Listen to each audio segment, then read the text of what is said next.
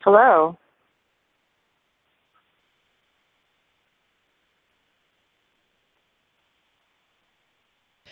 So this is Graphic Policy Radio. This is the show for folks who know DC Comics Prez maybe more ahead of its time than even we guessed.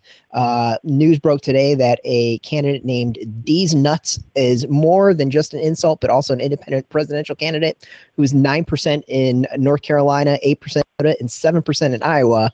Right now, we're behind Nuts McGubbins in 2016.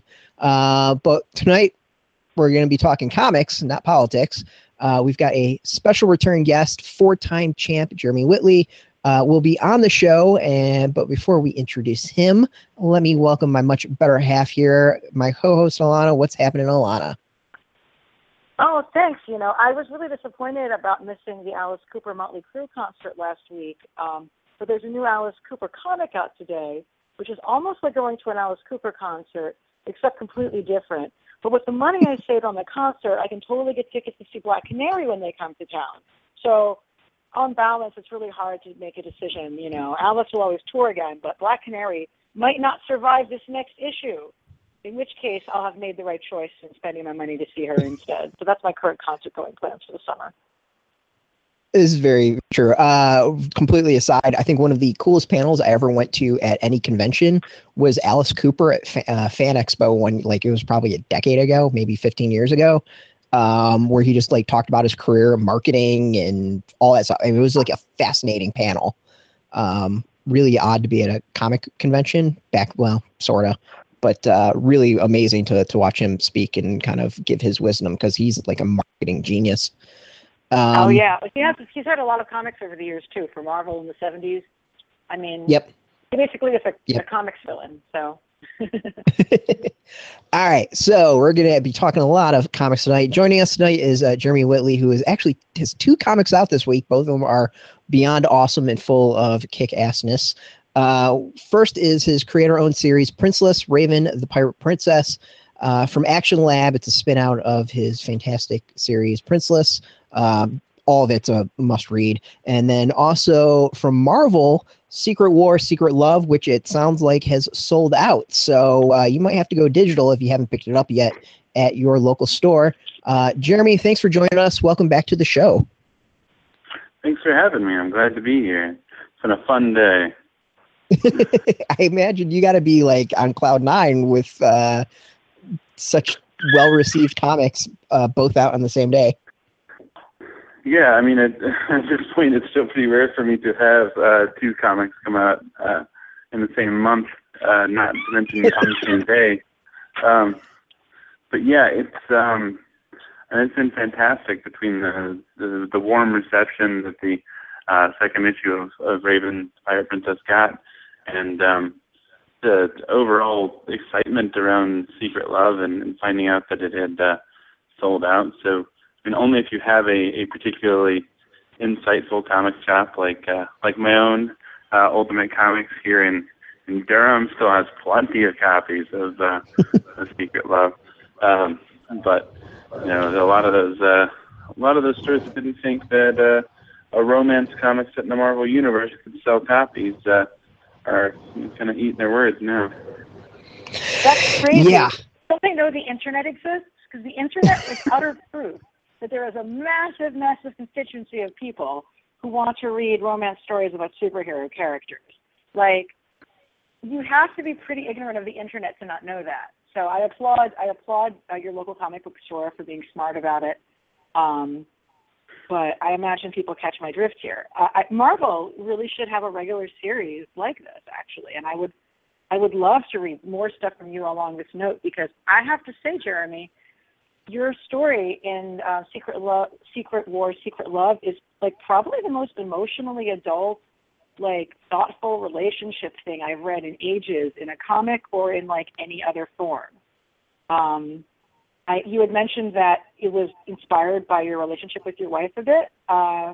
Definitely can tell this is a comic by a married person thinking about what it is to be in married life and things like that, and it's just, I don't know, it's really mature and interesting and emotionally resonant.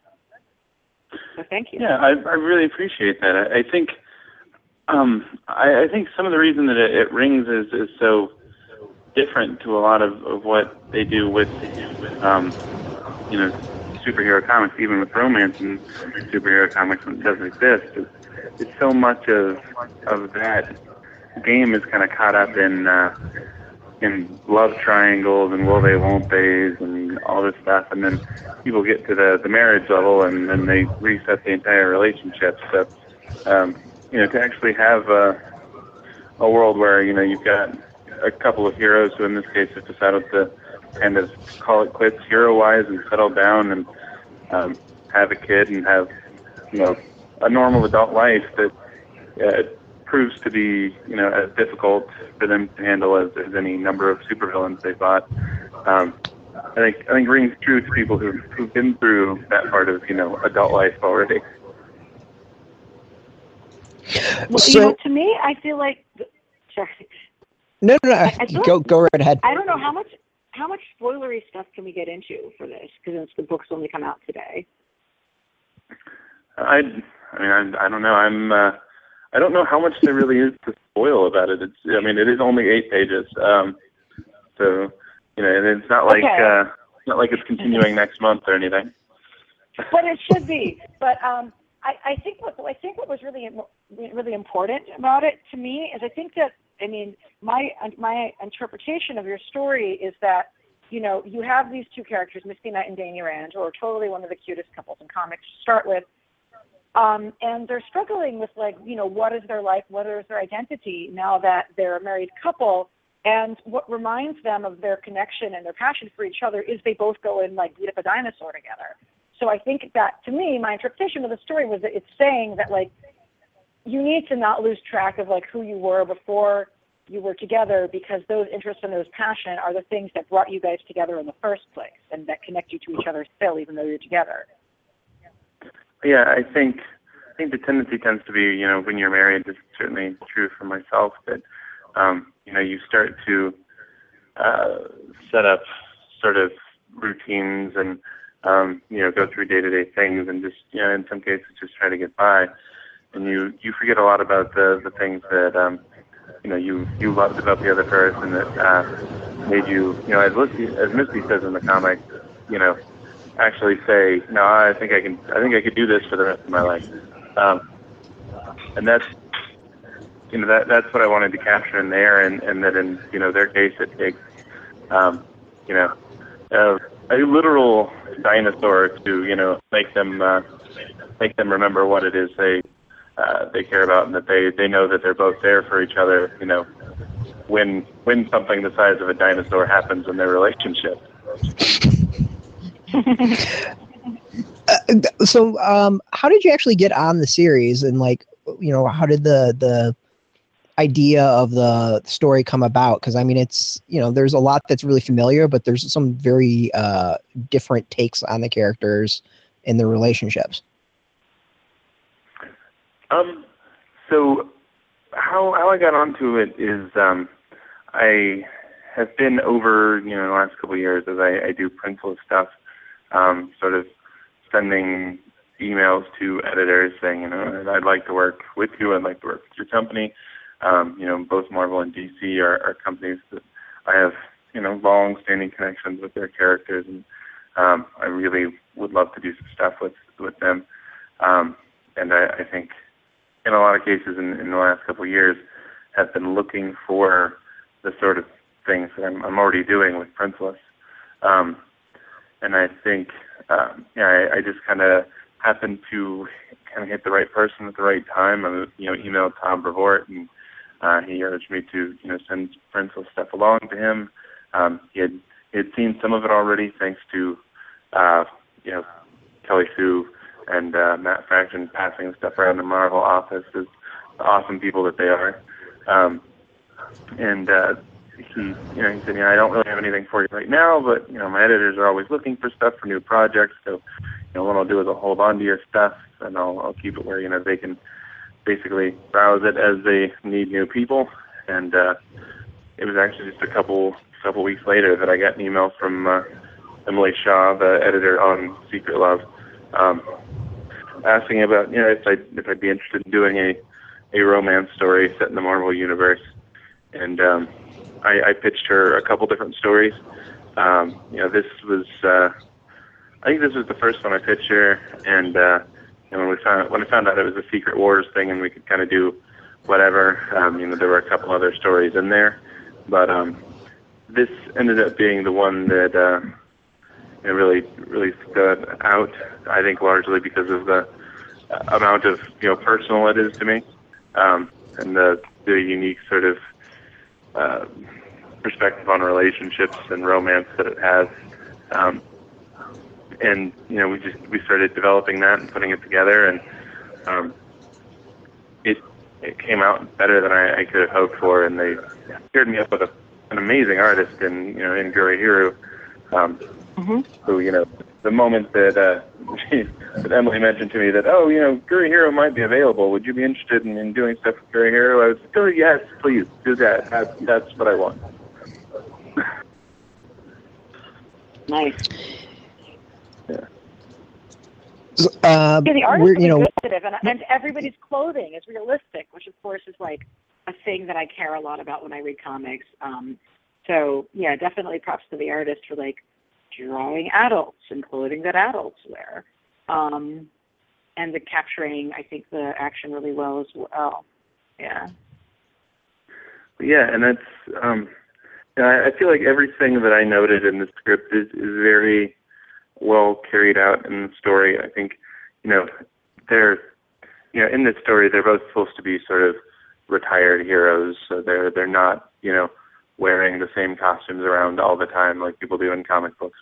They're dressed like real people. They're going out on a date. So, Misty has, both the dress that she brings with her to try on that ends up not being the one that works out, and the one, Colleen gives her, which is notable for the fact that it's cute and also just a little too short because she's taller than Colleen.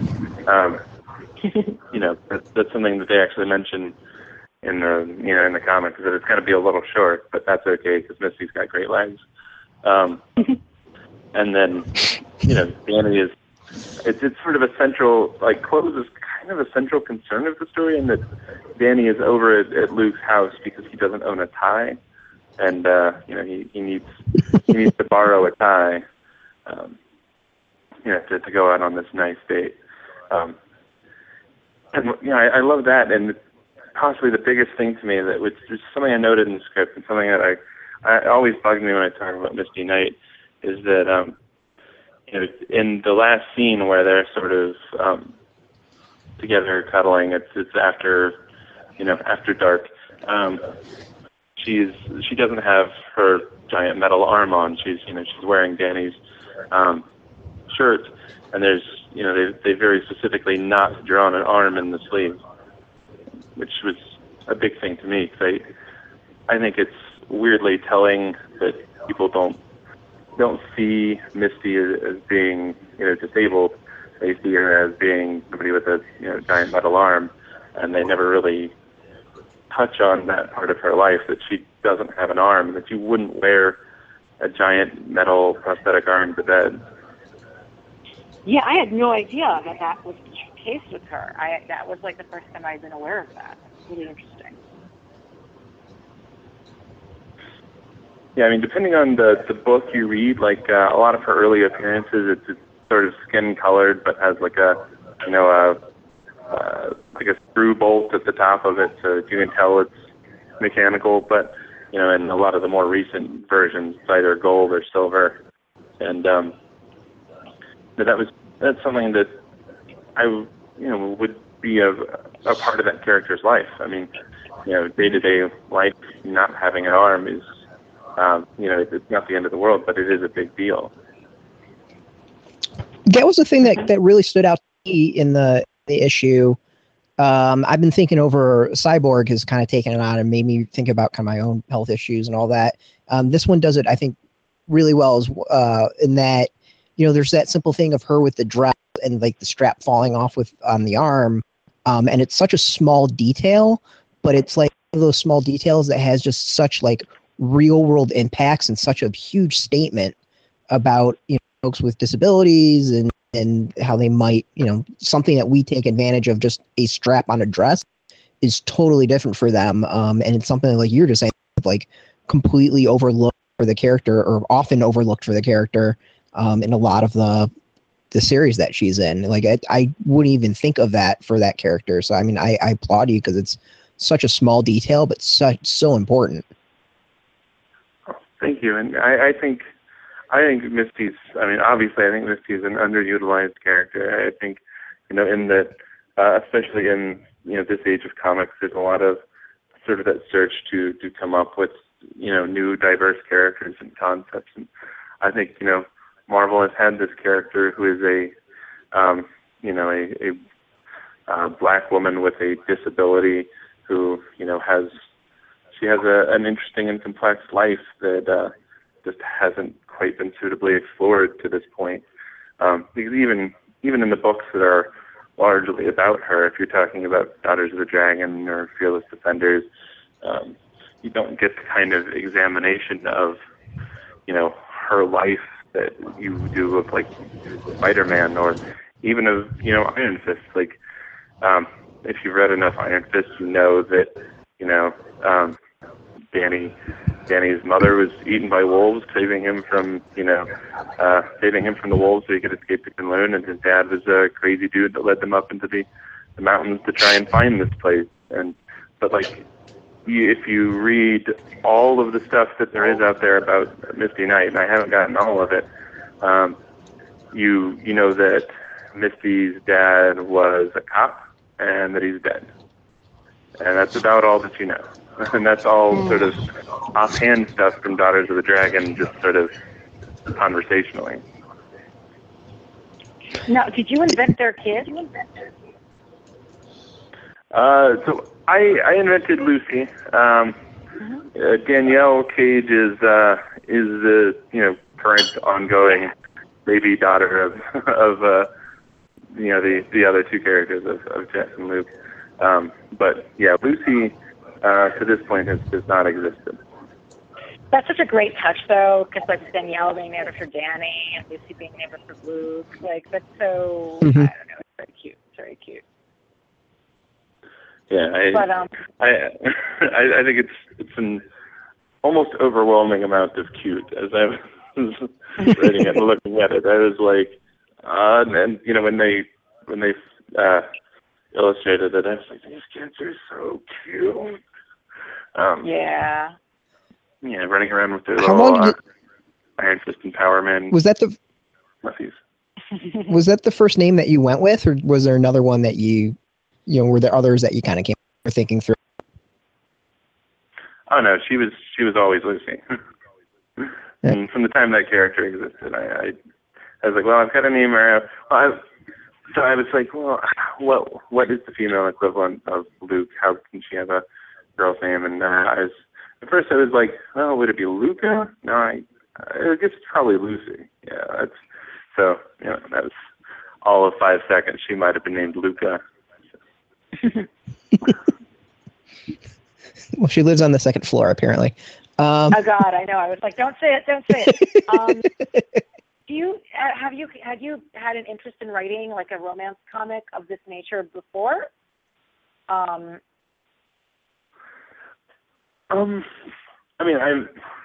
honestly, until recently, not really thought about writing romance comics as such, but like I don't think that it necessarily has to be a separate thing. Chris Claremont's X-Men is probably one of the more notable comics for this, but I feel like that's a comic that always had romance and always had interpersonal relationships in it, whether it's the romantic ones like Jean and Scott and Rogue and Gambit, or if it's just the deep interpersonal relationships like Wolverine and Nightcrawler that you feel for those guys. Like they had the in-between, issues where, people would go out on dates and people would play basketball and things like that. And that's the kind of stuff that I've always been drawn to. And, I don't think that it necessarily has to be that the romance part is pulled out of it, but I think you can have an interesting I think you could have an interesting story that's just a superhero romance, even like an ongoing sort of thing. I mean, Tom Zoller kind of does that. I'm sorry, who are you saying did that? Tom Zoller, who also writes ponies with me occasionally, has his series, which is all sort of a superhero romantic comedy. What series is that? No, that I cannot remember. 11 Capes, it. Right? 11 Capes. There you go. I was like, it's Capes and something. Wait, that's backwards. Yes, 11 Capes. Oh, really, it's a cute series. okay, cool. But yeah, if you haven't read it, it's one I recommend. Oh, I'll have to check it out. Thank you. Yeah, I definitely think that one of the things that made Claremont's run so popular and like have such a diverse readership was because it was so soapy, and sometimes very relatably so, and sometimes hilariously so, but very soapy. I would love, like, based on this piece that you wrote, I would love to read an entire comic from you that was like a superhero relationship-y comic thing. I think that would be wonderful. So. Well, yeah, I would love to do that. I mean, personally, I have pitched and will, I'm sure, pitch again, and that, a Misty Knight centered comic, where the other characters are peripheral, but where you have that relationship with her and Danny that's explored. You have the relationship with her and Colleen that's explored. You have sort of the relationship between the rest of them and Luke and Jess as sort of these now older, grown-up, parent-y type people. Mm-hmm. Were there any thing laid out to you when you're coming up with a story? Since it's Secret Wars, I mean, for those who don't know what's going on with Secret Wars, basically the Marvel Universe has been kind of like destroyed and in Doctor Doom's image, so really anything is possible now. And there's some crazy versions out there of different characters, and it's really cool, and everything's on the table. Was that kind of presented to you, being like, hey, you can do anything you want, like there's no restrictions here, or was there slight, were you basically given any direction kind of or notes going into creating it? So it's interesting because kind of what happened is that Emily mentioned the romance comic angle, and I went immediately for okay, who are the romances that exist right now that I'd be interested in writing in, and it's Danny and Misty, Luke and Jessica. I was like I'd love to do like a Wiccan and Hulkling type story in there, but I had sort of kind of thrown all those ideas out, and she was like, well, this is going to be part of, at this point, Secret Wars had just really started being announced. She's like, you can really do whatever you want. You can, put together all sorts of characters that aren't, that aren't together in the normal Marvel universe. And she mentioned the example of the Kamala Khan and Robbie Reyes story that's in Secret Love. And I sort of played around with it, and I had a couple of ideas that we, initially talked about. But I think what we ended up settling on was, was this Misty Knight Iron Fist story because,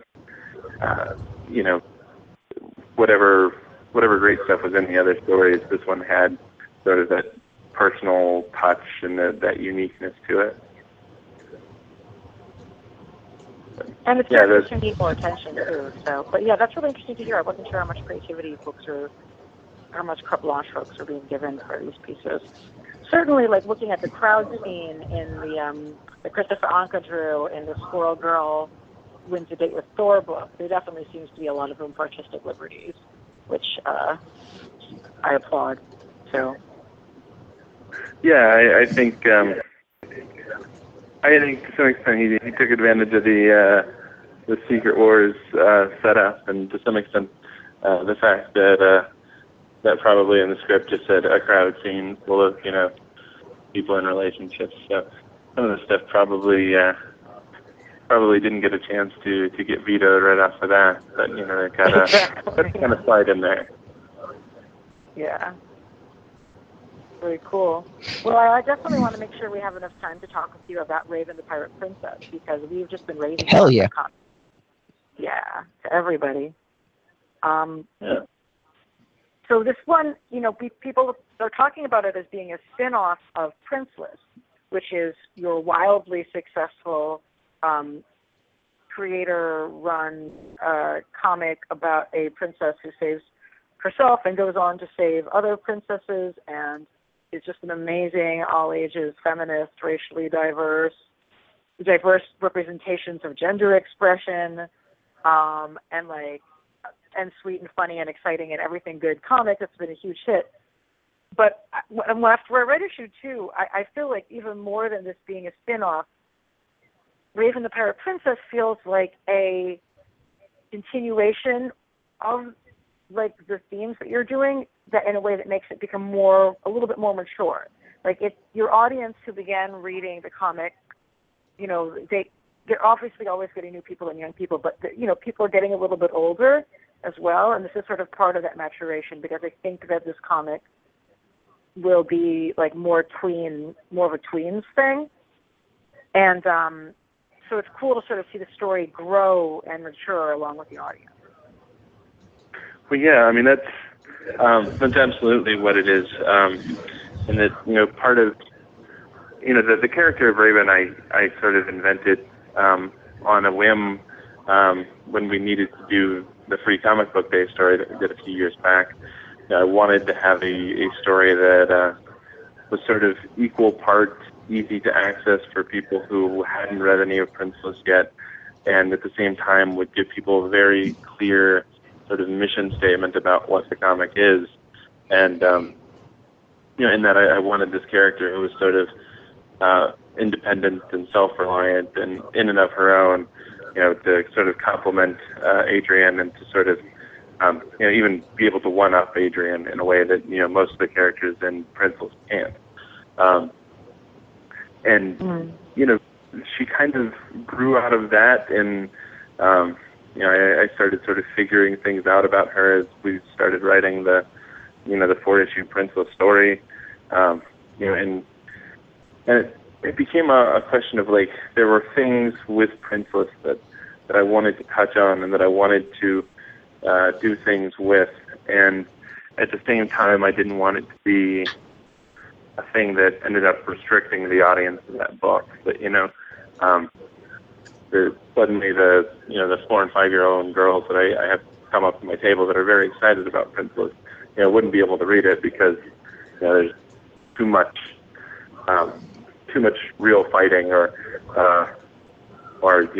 for that matter, the fact that Raven is gay. But I wanted to make sure that was there. Like I wanted one of our kind of mission statements with this story was to have a sort of normalized gay relationship between Raven and some of the other female characters in the story, so that whereas Princeless is written very much for kids who are younger to look up to Adrian as a 16-year-old girl. Part of the thing with Raven is we want girls who are a little younger than her or at that age to be able to look and sort of identify with that, and to have a character in their fiction and in their fantasy who who has the same wants and needs and desires as them, who isn't fetishized and knocked down to just that sort of sexuality component, but has her own story and her own ends that she wants, as well as being a gay 17-year-old girl. Yeah. I think that one of the things that people have been rightfully praising Lumberjanes for is for being a kid-appropriate comic with queer female characters, and yours is I think like the second comic I've seen do that explicitly. Well, I guess and Bravest Warriors, but the fact that there's so few of you guys, it just shows how important this is. Yeah, I mean, I think I felt Lincoln absolutely was an important thing to touch on and do, and a lot of that has come from, my presence online on Twitter and Tumblr, and having people tell me how much, Princeless means to them, and how much they'd like to see this sort of representation or that sort of representation, and wanting to do that, but at the same time having a track that Princeless is on, because that story is going somewhere. It's got a set number of stories we have to get through before we go another direction. But I wanted it to be able to reach out to that. And when I read Lumberjanes with my 4-year-old daughter, and when we hit that section where it becomes sort of explicit rather than being a possibility. It becomes explicit that Mal and Molly are into each other.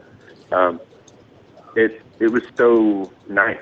It's just so great. I told Noelle it's nice to see a relationship like that actually put into this sort of crush dynamic that for some reason people think that only straight people have, Everybody has crushes, and it's that simple. It's two girls who have met and are attracted to each other and kind of have a thing, and they're kind of figuring it out like anybody else. I think one of the other things that the comic did really well was, in issue 2, was introducing Katie, who I'm completely obsessed with now. It is like nice to have like a great big muscular lady in a comic, and I love how you're handling her.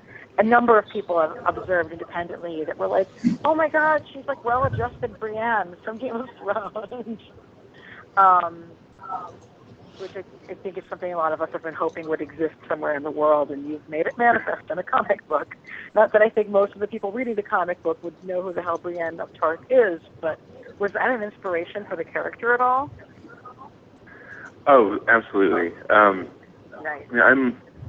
I'm a fan of Game of Thrones, and I'm a hardcore Brienne fan all the way. But there's so much like hurt and self-loathing and things that are sort of built into that character that I want to see I would like to see a depiction of a character like that is like people that I know in real life that is happy with who she is, who doesn't feel like Brienne seems to feel that like she's honor bound to do good things, but it's also sort of her lot in life to be this, big muscular knight lady that, if she could have it differently, she very well might. Whereas Katie does not at all see it that way. She sees, the opportunity to, go out and fight and do good things as an imperative even.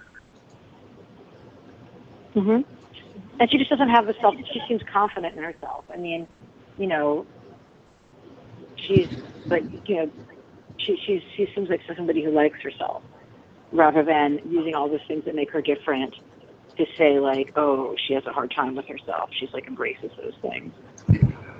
Yeah, and I mean, she says it outright in issue 2. Where some of the gathered pirates try to insult her, and she is, she's not even affected by it. She knows who she is. She's happy with who she is. She's just been looking for the opportunity to be able to do something better, and that's sort of what Raven has given her here. So let's talk about that scene, because that's basically everybody's favorite scene in the world. Brett, do you want to give the rundown? You're way better at summarizing things than me. The recruitment scene? Yes, the recruitment scene. So Raven has to put together a team of pirates to go and take on her brothers. That means having to interview a bunch of pirates to help her out. Basically, in I don't know how many pages is it. It's like maybe 4 or 5 pages, roughly, maybe 6 pages. Jeremy somehow is able to put in so many issues in like this very ongoing gag it turns into, that he not only takes on the issues, he like slams a whole bunch of issues, does it with some great humor, and probably packs more statements into 6 pages than many comics do in their entire year. It's beyond impressive. I actually didn't get a chance to. I wanted to actually go through and count how many different issues you tackle in just like that scene, because it's impressive. Well, thank you. Yeah, it was, it was something that I felt like I wanted to address, obviously, and then have in person, online, and all that before, but like would be a real, actual, obvious problem in real life if this were the scenario, but would usually be something that people would leave out of a fairy tale or an adventure story, and that she is, Raven is the captain of the ship. She is going to be running a crew, and literally every man that she talks to recruit for her crew to work under her decides to talk down to her in one way or another, whether it be to doubt her qualifications, or to sexualize her, or to just outright try and manipulate her, would just be terrible and skeezy. And yeah, it's as I started doing it, it began becoming clear how many of these things there were.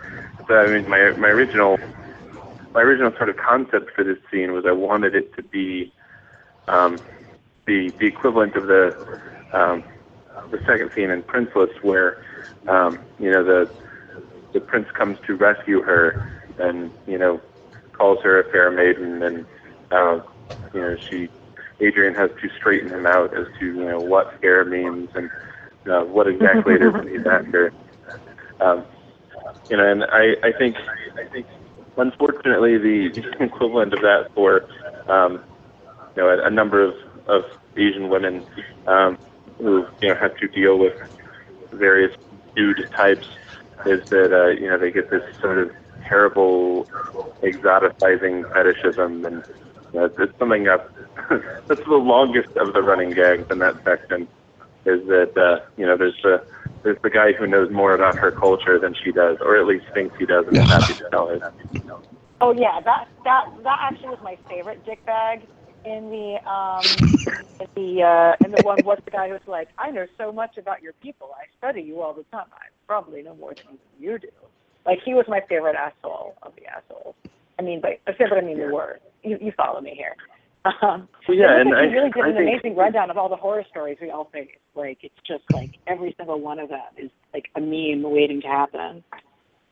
I think that asshole, along with the last asshole, who's a very different thing, but that asshole is he's the guy that I have to deal with on a lot of occasions, because there's this weird thing with me being married to a woman of color, that there are other guys who realize that are also dating or married to a woman of color who think it's a club, who have this sort of idea of their girlfriend being part of their collection, along with their rap albums and posters of gangster rappers and things like that. It's all a thing that we're all just we're all just enjoying being with, a woman of color because it's, part of some sort of cultural appropriation that we're all indulging in. And those guys get on my nerves very personally. So the other reading it, it felt like that you're taking jabs at a certain online movement that has two letters of the same, especially in the when the guys were like screaming misandry and all that part. Yes. So was that kind of on your mind that you're kind of taking some slight jabs at a certain anti-women group that have to do with video games? Oh yeah, I despise those guys. I have dealt with those guys in various capacities, and the funny thing is, like, I've noticed it's become clear to me just what giant bags of dicks those guys are by just being on social media, because I'm on Twitter and I'm on Tumblr and I'm on Twitter under my name. It says Jeremy Whitley up there, and very few people bother me about anything that I say on Twitter, regardless of whether I'm talking about race or specifically gender. There's not a lot of blowback, but my Tumblr just says princellesscomic.tumblr.com, and a lot of these particular fellows assume that I'm female, and so for some reason that gives them a pass to attempt to shut me down and shout me out and harass me in various ways. And it's such a clearly cowardly thing, because the moment that they start to realize that they've engaged another guy, they just start to disappear. Wow. Interesting. Yeah, I've seen you kind of getting some back and forth of them, but I don't think I ever picked, because I'm doing my best to just ignore them at this point.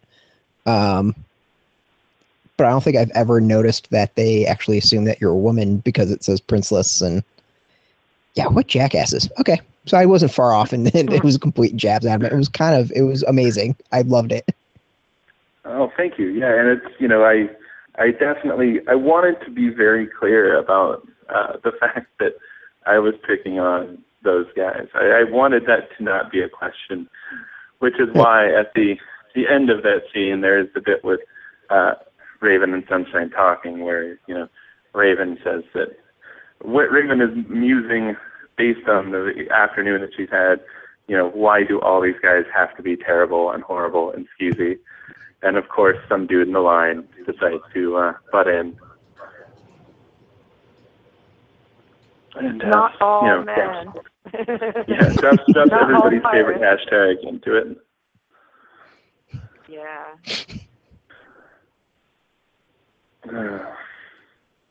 That was such a great scene. I really do feel like it's going to have a life of its own, just because each of the panels has done so well to summarize that kind of asshole.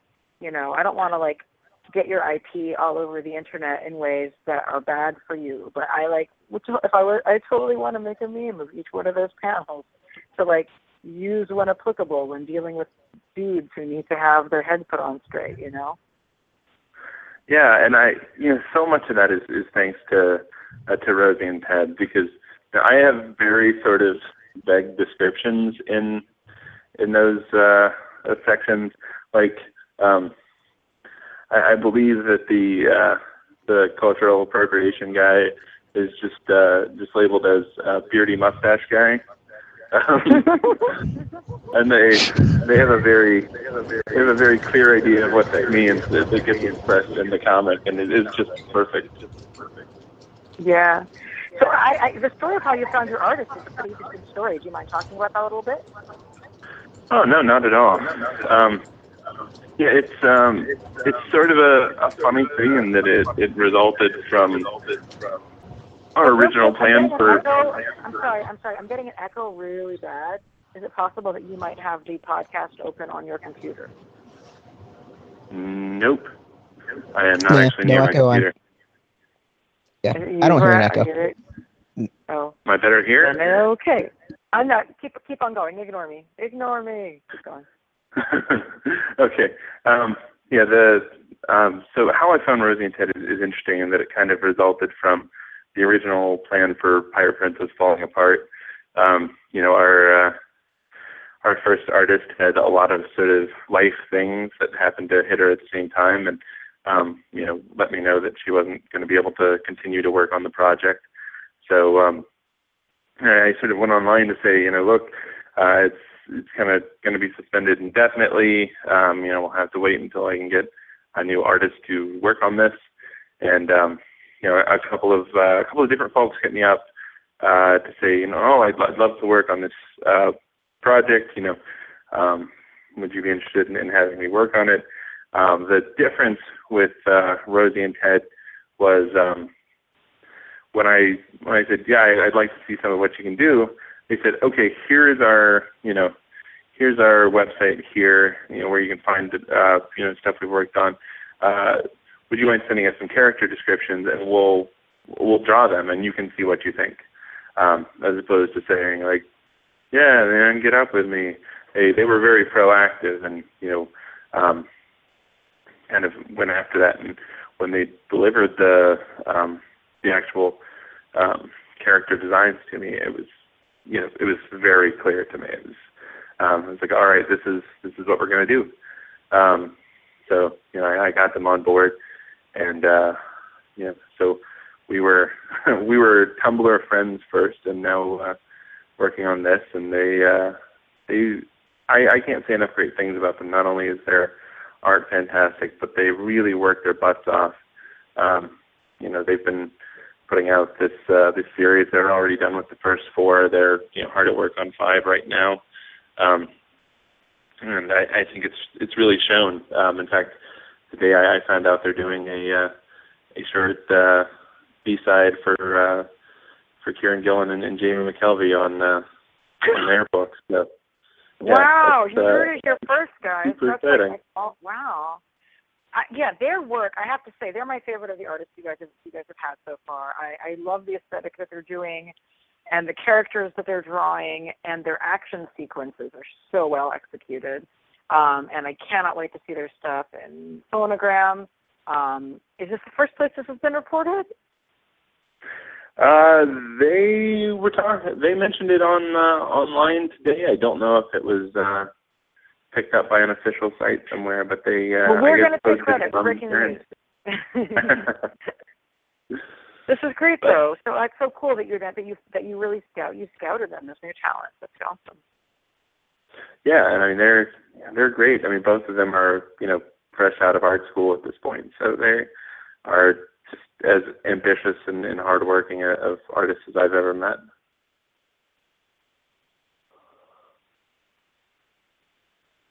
And I think they're really well suited to the book. Like, they have a little bit more of a mature look than the more cartoon style stuff from Princeless. So I think it's really a great fit.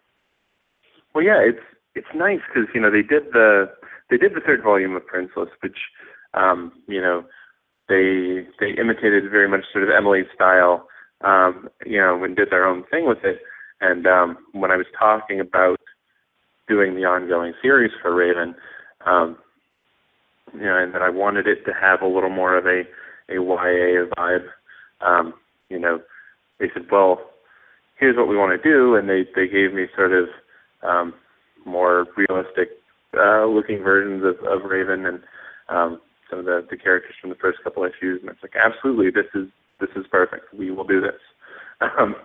So I think that's the mark of all of the great artists that I've worked with, between them and Mia and Emily, and for that matter, Guri Hiru on the Marvel book, is they all make me look brilliant. With the running two Princeless series right now, are you kind of thinking of maybe how they would dovetail in together, or now are they both like pretty separate series in your mind? So there's definitely some consideration in the somewhat distant future of bringing the stories back together. I mean, at this point, Adrian's path is pretty set out ahead of her. Emily is working on Volume 5 right now. Volume 4 is Issue 3 that comes out next week. And then I am working on 6 right now. I just finished actually outlining all of it. And then, Raven, I've gotten through Issue 12 written of that. So she's very much off on her own path and doing her own thing. I mean, after, both of their quests are resolved, I think there's a very real possibility of them coming back together at some point and having a crossover. And whether they meet again as friends or as enemies, I'm not even sure.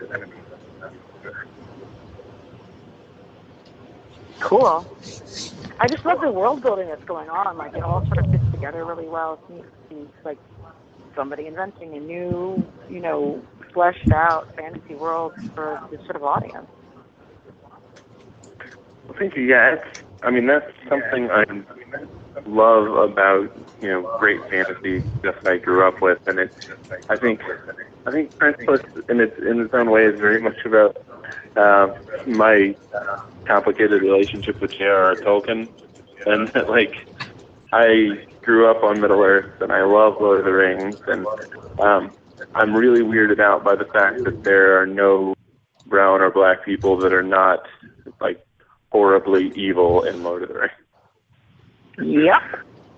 Yep. And that there's this contrast of light equaling white equaling good, and dark equaling black equaling evil. That is sort of the central conceit of the Tolkien world that does not allow for any sort of diversity beyond height. Yeah, it's terrible. And the anti-dork racism and just all this shit. I don't know if you can just give that to your kids without explaining to them why it's problematic. Do you know what I mean? So I love it just building an alternate for folks to engage in and have that be a starting place for them when they're young. Yeah, and that world is so fully developed and so interesting, and I love that world still, but I wanted to create something that creeps me out less, and luckily, in the intervening years, companies like BioWare and with the Ghost and Dungeons and Dragons have diversified things quite a bit and made fantasy a little less creepy, but still, in a lot of cases, the characters' color are often not central.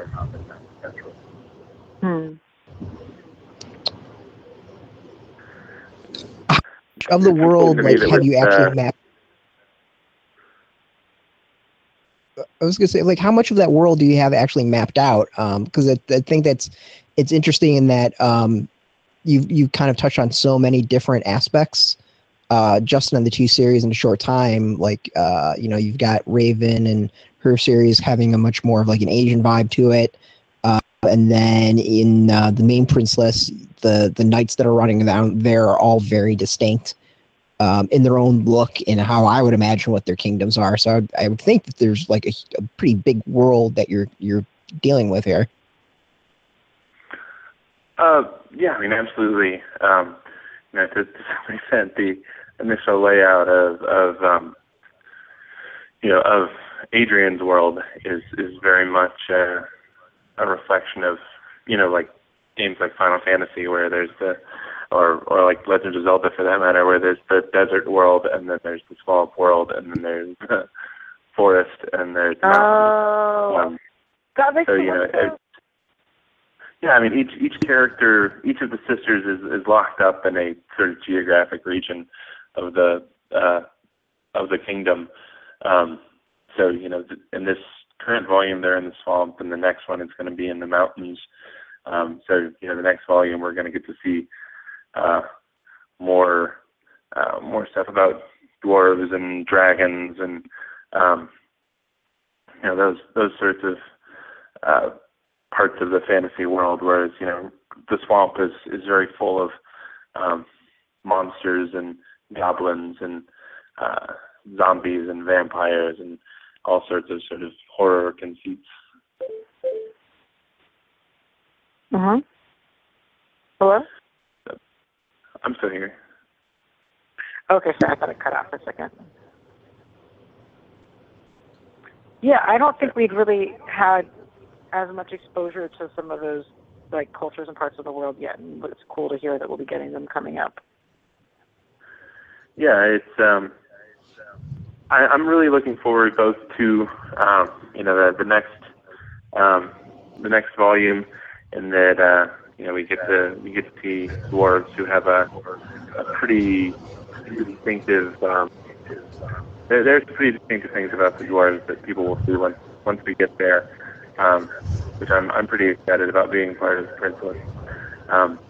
And then the series after that is going to be set in the desert, and there's going to be a lot more of the sort of desert cultures that are hinted at in Princeless, with sort of a more Middle Eastern vibe. Then I'm excited to show some of what we've got planned there as well. Cool. So the very go ahead, sorry. Oh no, go if you had something, go ahead. I can hold off my question. Go ahead. I was say so. I mean, Princeless has been around for a few years now. Are you noticing as you're going to cons that you're getting some of the same kids coming back again and again, but they're maybe a little bit older and following the series and all? Yeah, it's interesting because this next year, 2016, will mark our 5-year anniversary with since the release of the first volume, and it's interesting. Doing some of the cons that I do, I get up and down the East Coast quite a bit, and I see some of the same faces in DC every time I go up there, and people that are looking for the series, and that's still new to me. Is having people that come to the table looking for it and are excited about it, as compared to having sort of skeptical people that are standing at a bit of a distance and trying to figure out what it's about. And that's so cool to have that, both with Princeless and with the My Little Pony stuff that I've written, to have people who are so excited and engaged to talk about it and have read all of the stuff and have questions for me and want to know things. And it's still sort of surreal, and to have that in both kids and in older girls and women. But I have a lot of people that tell me that Princeless was their first comic, or that they had never had any experience with comics until they read Princeless. And in some cases, I had one woman in DC just this last year. It's like, I bought the first volume of Princeless from you last year at this convention.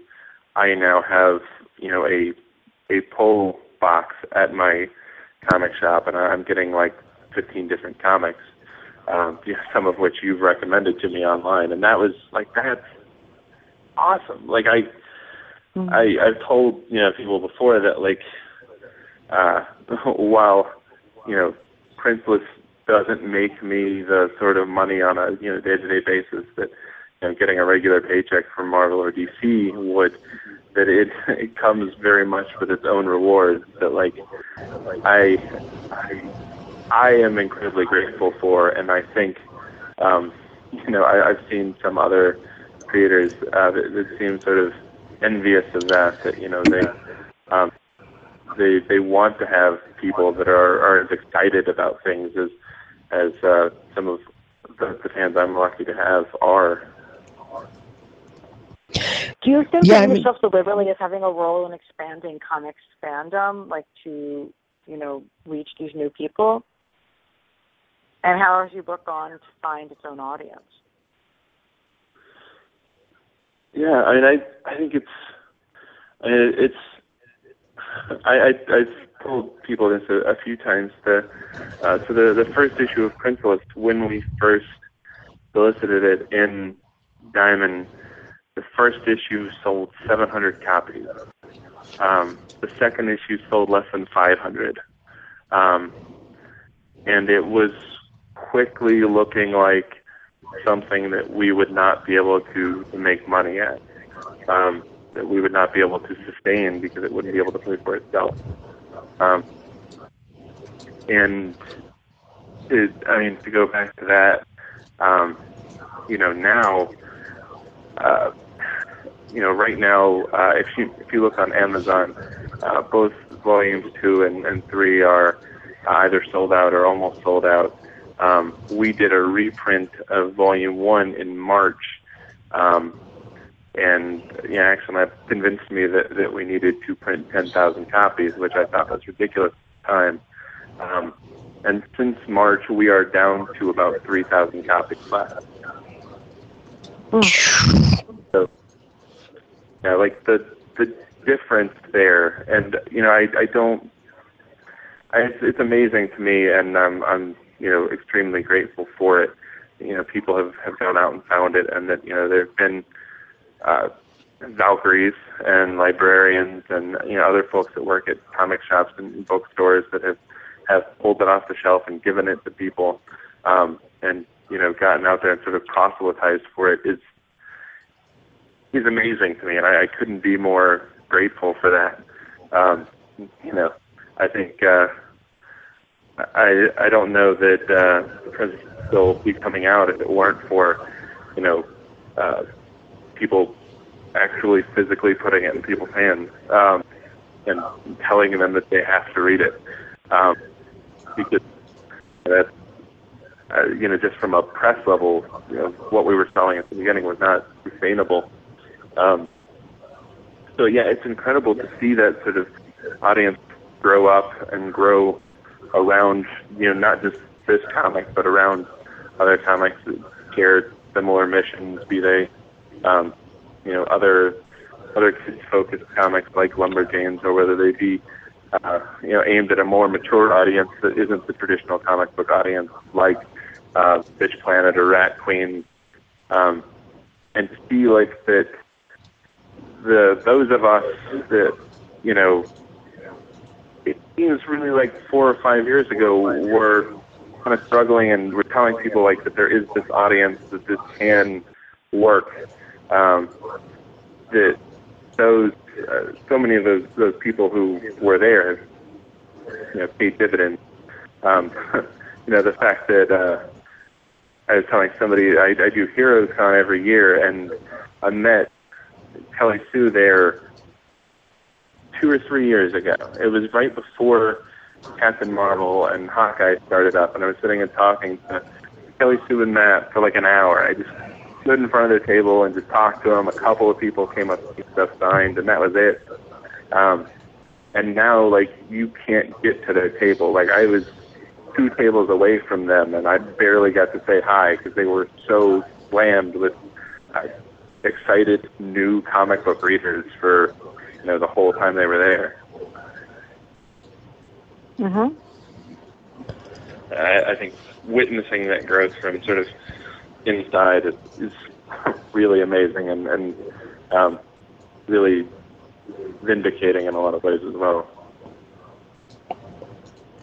That actually goes with one of the questions I want to ask. I mean, in the 5 years that you've been doing Princeless, like, really the industry has shifted to doing more of what you're doing. I mean, the perfect example is like one of the latest announcements with the Moon Girl and Devil Dinosaur that Marvel announced. I'm like, this is Princeless done by Marvel, it looks like.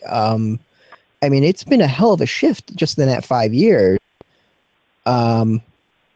Like, industry wide. I mean, it's got to be something to feel like, that you feel like basically you're kind of one of the groundbreakers and proving that this there was an audience, or there is an audience, and people want this.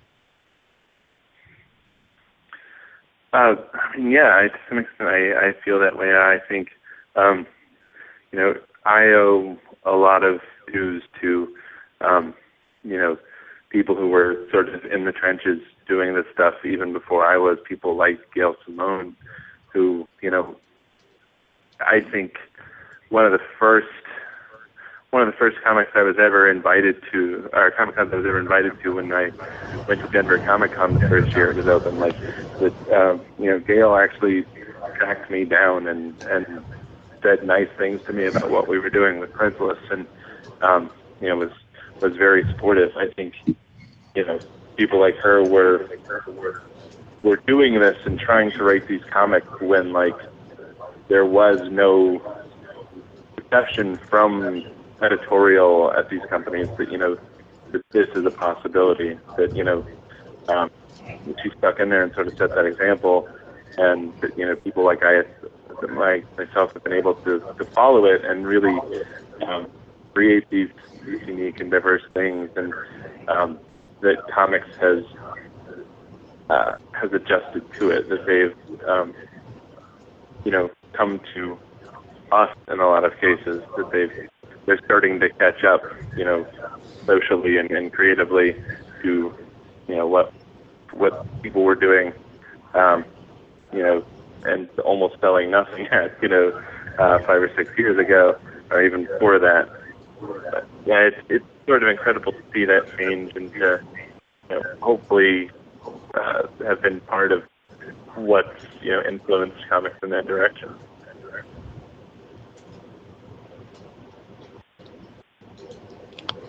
Nice. I mean, you've got your hands full, obviously, with the two Princeless series, My Little Pony. Is there other projects that you're working on that we might not know of that you can talk about, or other things that are coming up that you can't talk about? Well, there's definitely a lot of things in the works that I can't talk about.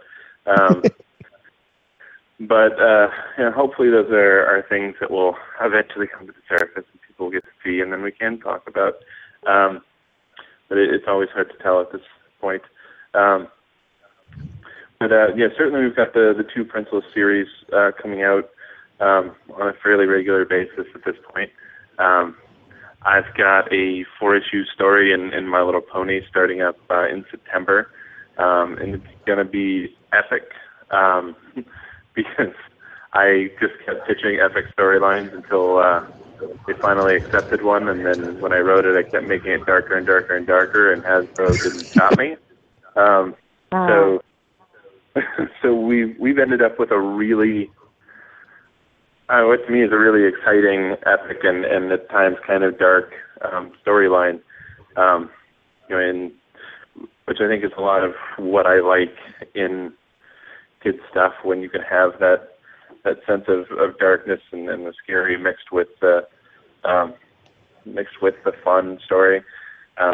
Things like what Jim Henson used to do is kind of what I'd like to see more of.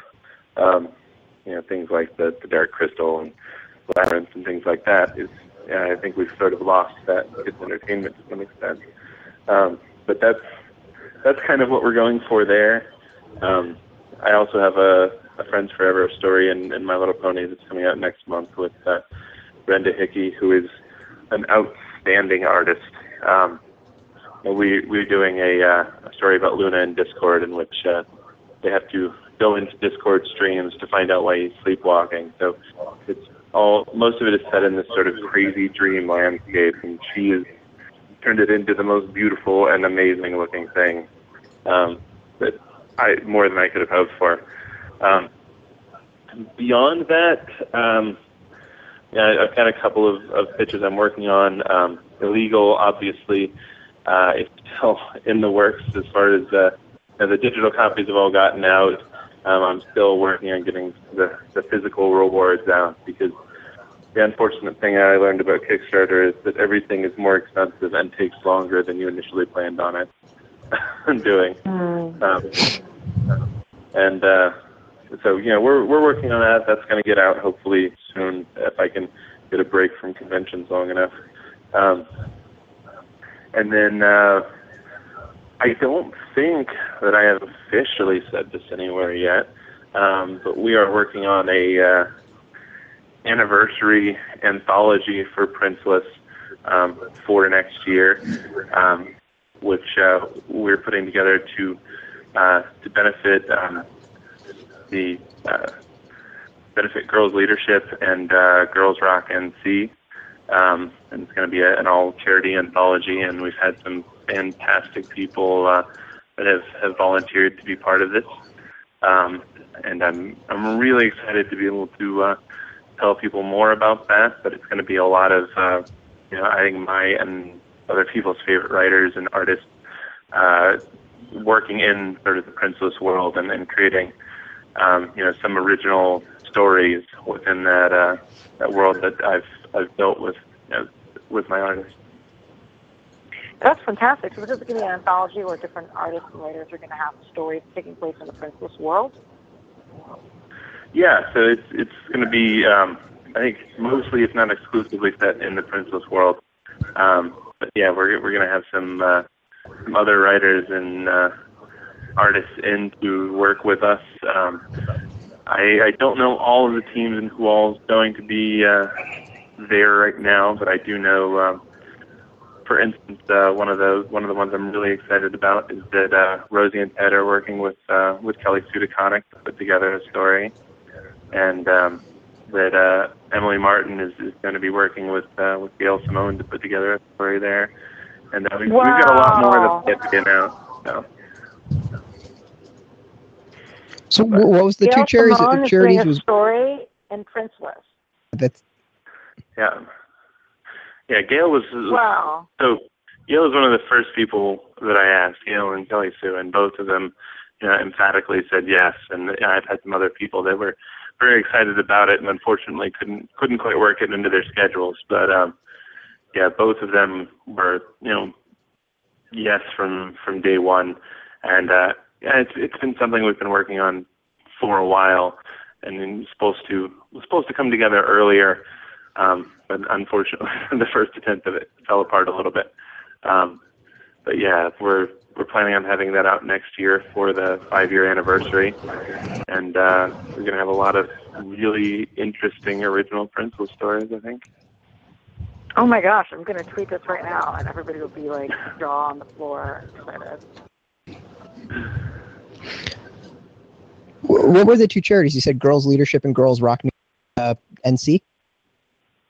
Yeah, Girls Leadership, which people have followed Kelly Sue, they'll be familiar with, because all their stuff that they did through selling the Hawkeye and Captain Marvel T-shirts all went to Girls Leadership, and then also locally here, I'm working with Girls Rock NC, which is a rock camp for girls, which is focused around developing leadership and social skills and life skills, both from a musical and rock perspective, but also creating original clothes and looks and just enhancing self-esteem.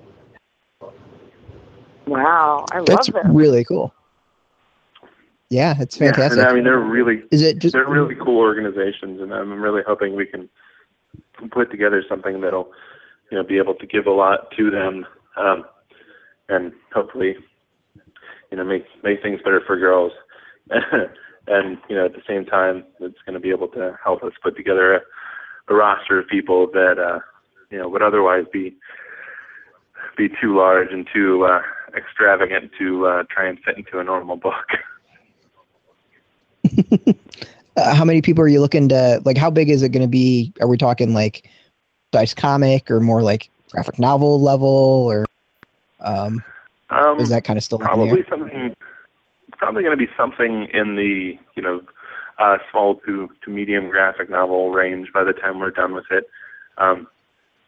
Everybody is the plan is for everybody to do 5 to 10 page stories, and we've got some really interesting folks that are going to come on. Not all of whom are from the world of comics. A couple of whom are going to be working on comic stuff for their first time. But most of which are folks that either I've worked with or I've wanted to work with, or have just been amazingly impressed with over, the time I've been in comics. That's pretty awesome. That's really, really cool. Do you have Yeah. a goal as to when it's hitting out? It's kind of sometime next year. Yeah, probably mid to late next year. A lot of the people involved have a lot of deadlines and a lot of projects, so I want to make sure that I give everybody, the proper amount of time to get things done, without having to fight off the work that they already have, because obviously both the people I've mentioned are quite busy on a regular basis. So adding an extra 5 to 10 pages to their normal stuff is pretty. It's pretty generous of them to begin with. Nice. Great. Wow. Really, that's that's so great. I awesome. cannot wait to buy this. Great charity, great partners. I love the idea of having these really amazing writers inhabiting the world that you've created. I just can't be more excited about this. This is amazing. Yeah, and it's a bit of a. I want to do a couple things, and I'm hoping that, it can accomplish some of these things, and that I'm putting together a team of creators who are both, sort of well-known and not particularly well-known, some of whom this will be, their first, actual physical published comic that people can order through Diamond or get on Comixology and things like that. And, putting all this together and sort of, with the team itself as well, I want to kind of prove a point in that, there's so many of the larger companies that have difficulty, sort of in quotation marks, finding a diverse roster of people who can do comics, who can write and draw comics, and they're there. And I want to sort of prove that they're there, and have, even with our little company, with our little budget and everything, that we can put together, some really amazing people that they're just not looking at. That is just gold. Oh my God. Yeah. The kind of the first thing I thought of, the kind of the in between volumes of Princeless, you had a pseudo anthology going on. Are you thinking about doing that again too, on top of this? So we're gonna see a little bit of that in between this volume and the next volume. And the anthology type style of those stories was not working as well for us, and that it's hard for people to kind of figure out where those fit in the larger Princeless canon. So people don't really know what to make of some of the short stories. So what we wanted to do is take a couple of longer stories, with a couple of artists, and do basically kind of one shots that will go between volumes. So what you'll see with the next volume is that there's going to be a 0 issue before volume 5, which is sort of a one-shot story that sort of leads into volume 5, and hopefully there will be the more after volume 5 as well, where we're working on putting together another story or two that hopefully will be ready to go by the time volume 5 wraps. Well, it sounds like you are fairly busy between now and, are you going to be at, yeah. So before we got on, you said that you're figuring out your New York Comic Con plans. Are you going to be at SPX as well? Yeah, so I am.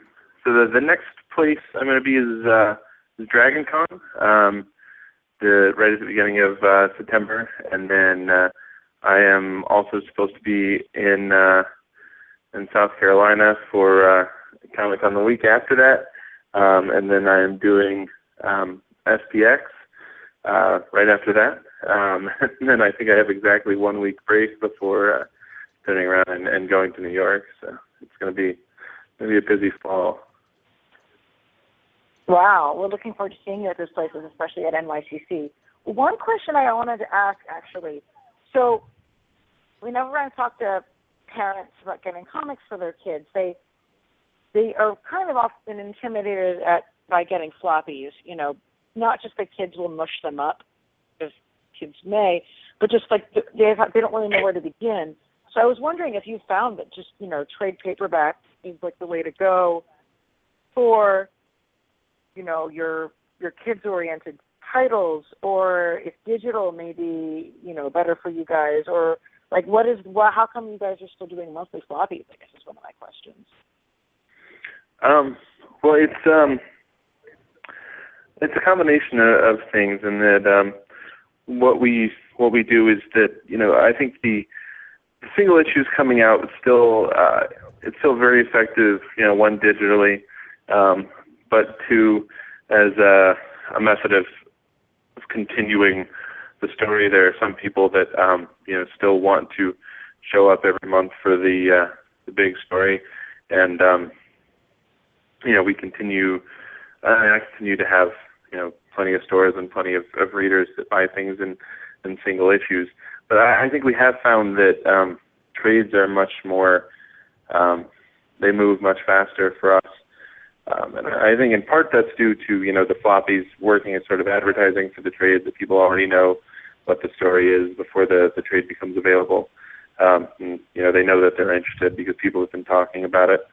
And to some extent, it's also just that you know, those trades get out into the library market and the bookstore market, which you know, have a much larger existing audience of people who are interested in all ages products.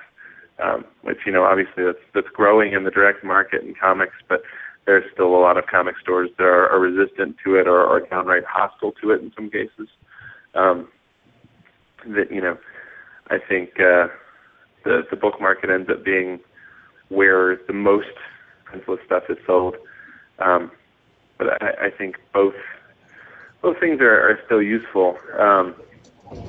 And that what we tend to do as sort of a cost saving measure is we overprint a lot of our interior stuff for the single issues, and we have that stuff ready for the trade. So we'll, you know, bind up the trades. We've got that stuff ready to go. And you know, if you look at the Action Lab business plan, like, we get trades out the month after stories are over. So we don't sit on a lot of our stuff the way that you know, some of the bigger companies are still doing with a lot of their, you know, larger titles.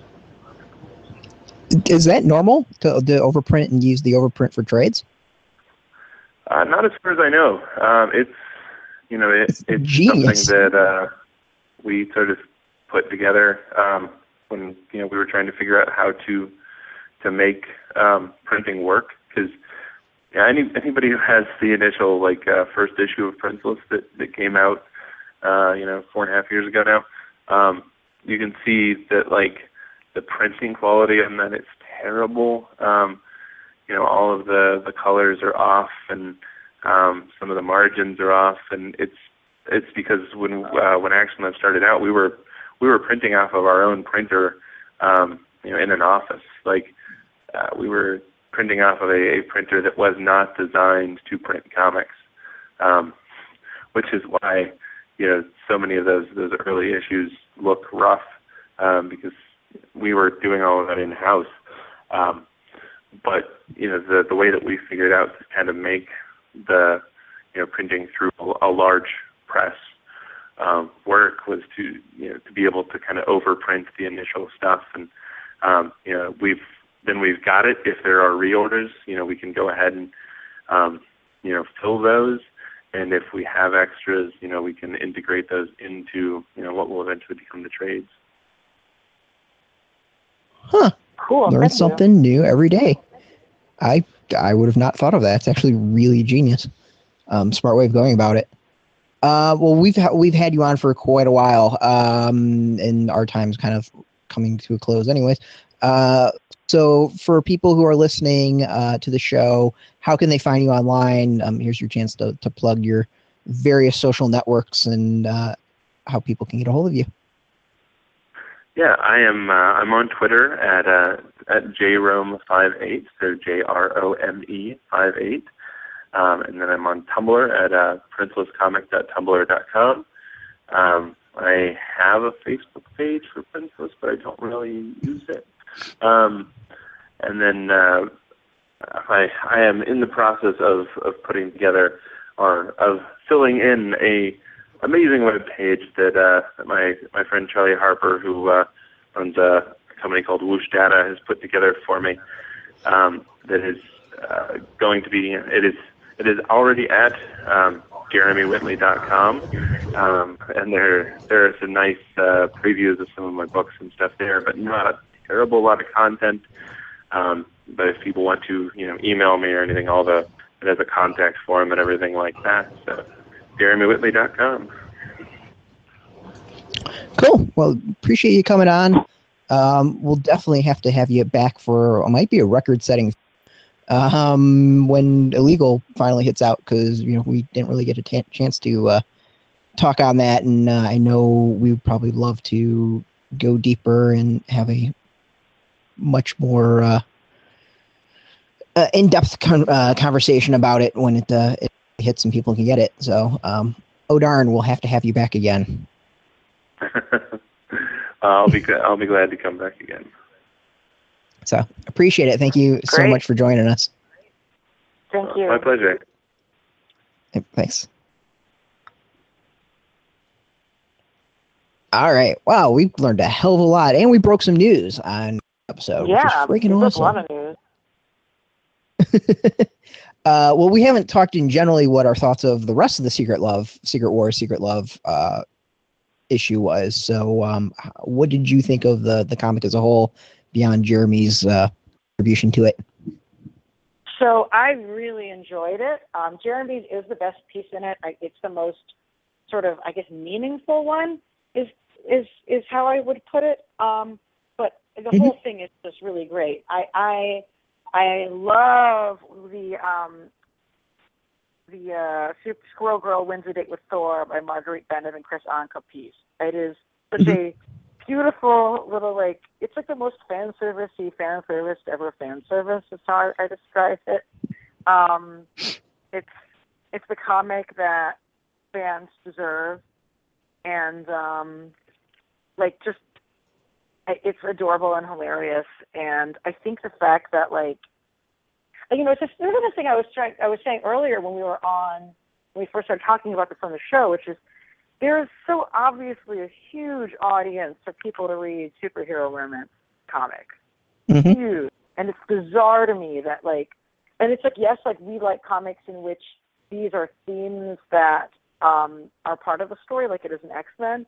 But for that, Marvel hasn't just done its own thing like this, and DC too. They both have stables of characters for whom people want those stories.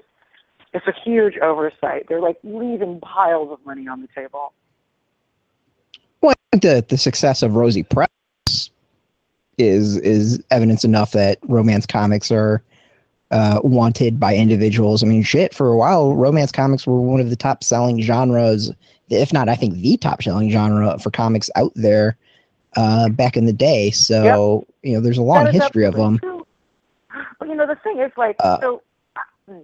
intellectually and as a cultural phenomena, I really support Rosie Press, and I think it's such an important thing to do, and it's expanding the comics audience, and it's won by women, and it's just ridiculously feminist and awesome. But I personally, I haven't been what I really need is a romance comic. It's not a genre that I felt. I don't watch romance movies. It's not a genre that I felt particularly drawn to myself. But seeing it play out with the characters that you care about is that you care about already, and that you have this big legacy behind them and everything. It's I don't know. It's just a lot of fun. And yeah, I'm kind of a sucker for romance films and what most people would call chick flicks. Interesting. Just weird. Yeah, it's really bizarre. We kind of joke between me and my wife that I am such the woman in the relationship in so many ways. Aw. Like My stereotypes, like dad I likes am that European person. women's romance. Oh, really? No, my dad is the one. My dad is the member of my family who really likes those like sensitive women romance, like European movies. Like, you know, that I just can't. So yeah, it doesn't. I can't do that. A lot on those things. You know what I'm talking about? I can't do that. I'm all about the. Oh yeah, I'm all about the rom-coms though. Give me a rom-com day. I will watch that. Yeah, I don't know why. But yeah, I mean, there's a huge. I mean, well, the other great example is like if you look at books, romance novels are massive. Like let's be honest, with of what was driving sales for quite a while, and I think it's still a huge segment. Like I know YA has kind of blown up, so I don't know quite where things are now, but for a while it felt like romance novels were what was kind of like keeping the book industry afloat. There was so much of it. And then the why that genre isn't in comics is like a little bizarre for me. Like you'd think that this is kind of a given and someone would be tackling it. I will make the prediction now that someone is going to dive into it and go with it and do something really cool. It might be a series first. I can see the bigger publishers doing something relatively soon. I think out of the two, my guess would be DC would do it. Because they're having a more experimental phase right now. Yeah. Yep. Yeah. That's probably why. They picked the right artists for it, unlike the artists that they chose for the Hulkling. God, I can't deal with our superhero name. It's the worst superhero name of all time.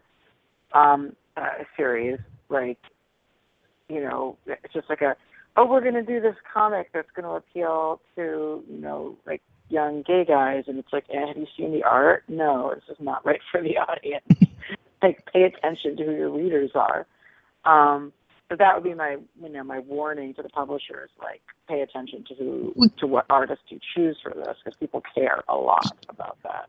Here we go. House Style is not going to cut it, Well, I'll do my pitch right now. So I don't know if you read the by the numbers that gets posted on our site from Glenn, and but they go through and they talk about how sales are going on every single month, and they have for the last couple. It's a great function on our website. Everybody should go and visit. Yes, it is. Yes, graphicpolicy.com. You can check about the numbers. It will be in the spotlight section or the featured section or in the featured drop down. You'll be able to click on it. So they've been like just beating DC's Teen Titans consistently for like the last 2 or 3 posts of just being like how poorly it's being handled. Right now, I'm going to call it. I think DC will do a Teen Titans romance comic. Yes, like it always was. I mean, back in the day, I'm making jokes about Dick Grayson and Starfire drama.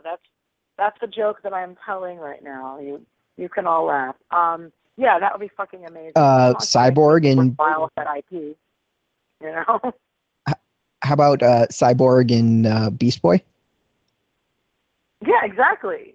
Like, that would be so wonderful. And get, like, an artist on it who can draw people in those sort of, like, in a style that's going to appeal to people who are not just, I don't know, to anybody with freaking taste. There's so many good artists right now who are starting to get, Marguerite Sauvage, is she the one who did the art for Bombshells? She would be amazing on that. Oh, yeah. I was actually thinking you doing more like the style of Jeremy's artists on his contribution to Secret Love. Oh, the artist from that being Hero? Yeah, that guy's good too. Yeah, totally. That would work. Christopher Anka. Like as a digital series, I think it would. Like that. Yeah. Yeah, you do it as like a over the top. I don't even know if you could do it if you need to do it over the top, But you're going to have like a fun romance, soapy superhero comic featuring the Teen Titans. Yes, like it was always meant to be. I think it's important to bring that back. But yeah. I guess from your mouth to God, who's the editor-in-chief right now? Well, I think we'll just hit up. We'll just harass the PR team. Yeah, there you go. Yeah, the PR team who's listening to us. Hey. Now, next time when they said, "Hey, can we have someone on your show?" My response will be like, "Only if you give us a romance Teen Titans comic. This is the deal." which is going to be like printing money, like that. That is going to be like printing money. So you're welcome, DC. You're welcome. I'm willing to write it for free, even though I don't think I could actually write that genre, but I'm at least willing to come up with ideas. So your costs are down. Yeah. So yeah, any other thoughts about the comic? On that, so the thing that I really liked, one, it's awesome to see Jeremy kind of do his Marvel debut. I think it's his. I'm positive. Pretty sure it's his debut. Yep. Like 99.99%. For Marvel. The other one was Michael Fife, who I don't think has done Marvel either. His series that I've loved and been reading is called Copra. Very small press, kind of hard to get a hold of. Like we're talking 500 copies an issue. It's best to get it off his Etsy store. Like it's basically Suicide Squad off the rails. Just really over stuff. Yeah, you would love it. And actually the other Bergen Street is the ones. Yeah. Yeah, Bergen Street is the ones that do the publishing for the trades. So you should be able to get it there. But there's 2 trades out, and it's up to like issue 23. I think just came out this past week. But seeing him do Daredevil makes me want to see him tackle like the Avengers in an off the rail type series. Would be awesome. Like his style is like, you're either gonna love it, you're gonna hate it, but like the storytelling and just the way he does it, like I'm in the love department. But yeah, to see him do that was, I think, really, really cool. That was another one I dug. But overall, like out of all the series, like this one I had fun with. I had a lot of fun and I just enjoyed it all. And it was great humor. And at the same time, like Jeremy's story just nailed it as far as on so many different levels. Yeah, absolutely loved it. Like hopefully we can see more stuff like this in the future, but. Yeah, I really, really enjoyed Fife's story as well. I mean, the whole Matt can't get a break, and he always has to have like drama and sad, and like I was almost like, oh, he gets kind of like, it's not really a happy ending because the world's still ending, but his girlfriend and him are still together. That's something for you, Matt. And like Karen Page saving Matt is like, that's awesome. So yeah, I mean, if you liked that style, if you like that story, you'll probably like Copra, because that's his art style. It is how he draws stuff. It's kind of his storytelling. Like great indie comic. Can't praise it enough. Really, actually one of my favorites out there right now. But cool. yeah, basically if you dig it, yeah, if you dig that, you'll dig that. Dig Copra, and definitely start with the first trade. But yeah, like overall, I absolutely loved it. And as a whole, like I think we've talked about it. Secret Wars is and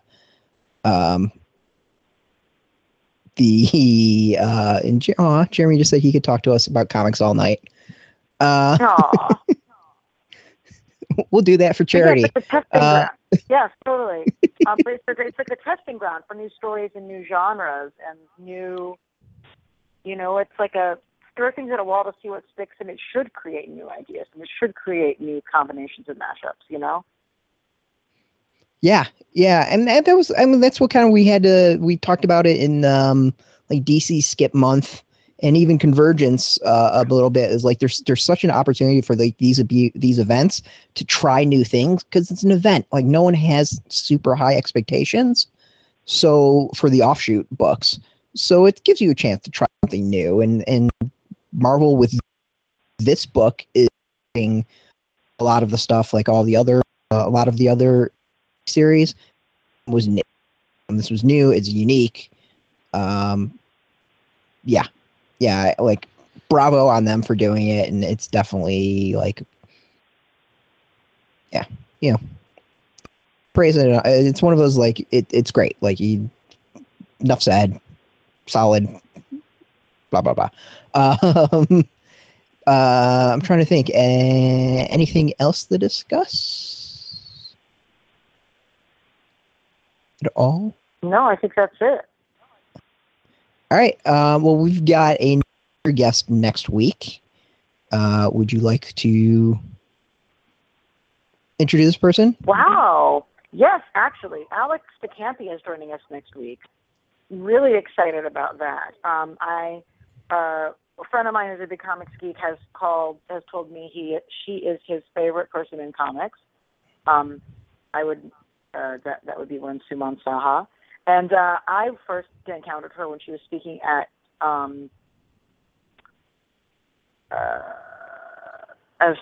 First Edition, and she was on a panel for Image. And like literally everything she said, I wanted to like raise my hand in jubilation and say, yes, that exact thing. She was just so right on and smart and sharp. And after that, I began reading her comic Grindhouse and No Mercy, which are two really interesting comics doing things that I don't think any other comic is doing. A lot of fun, dark, twisted fun, and thought-provoking as well. And you should check them out, and you should check her out.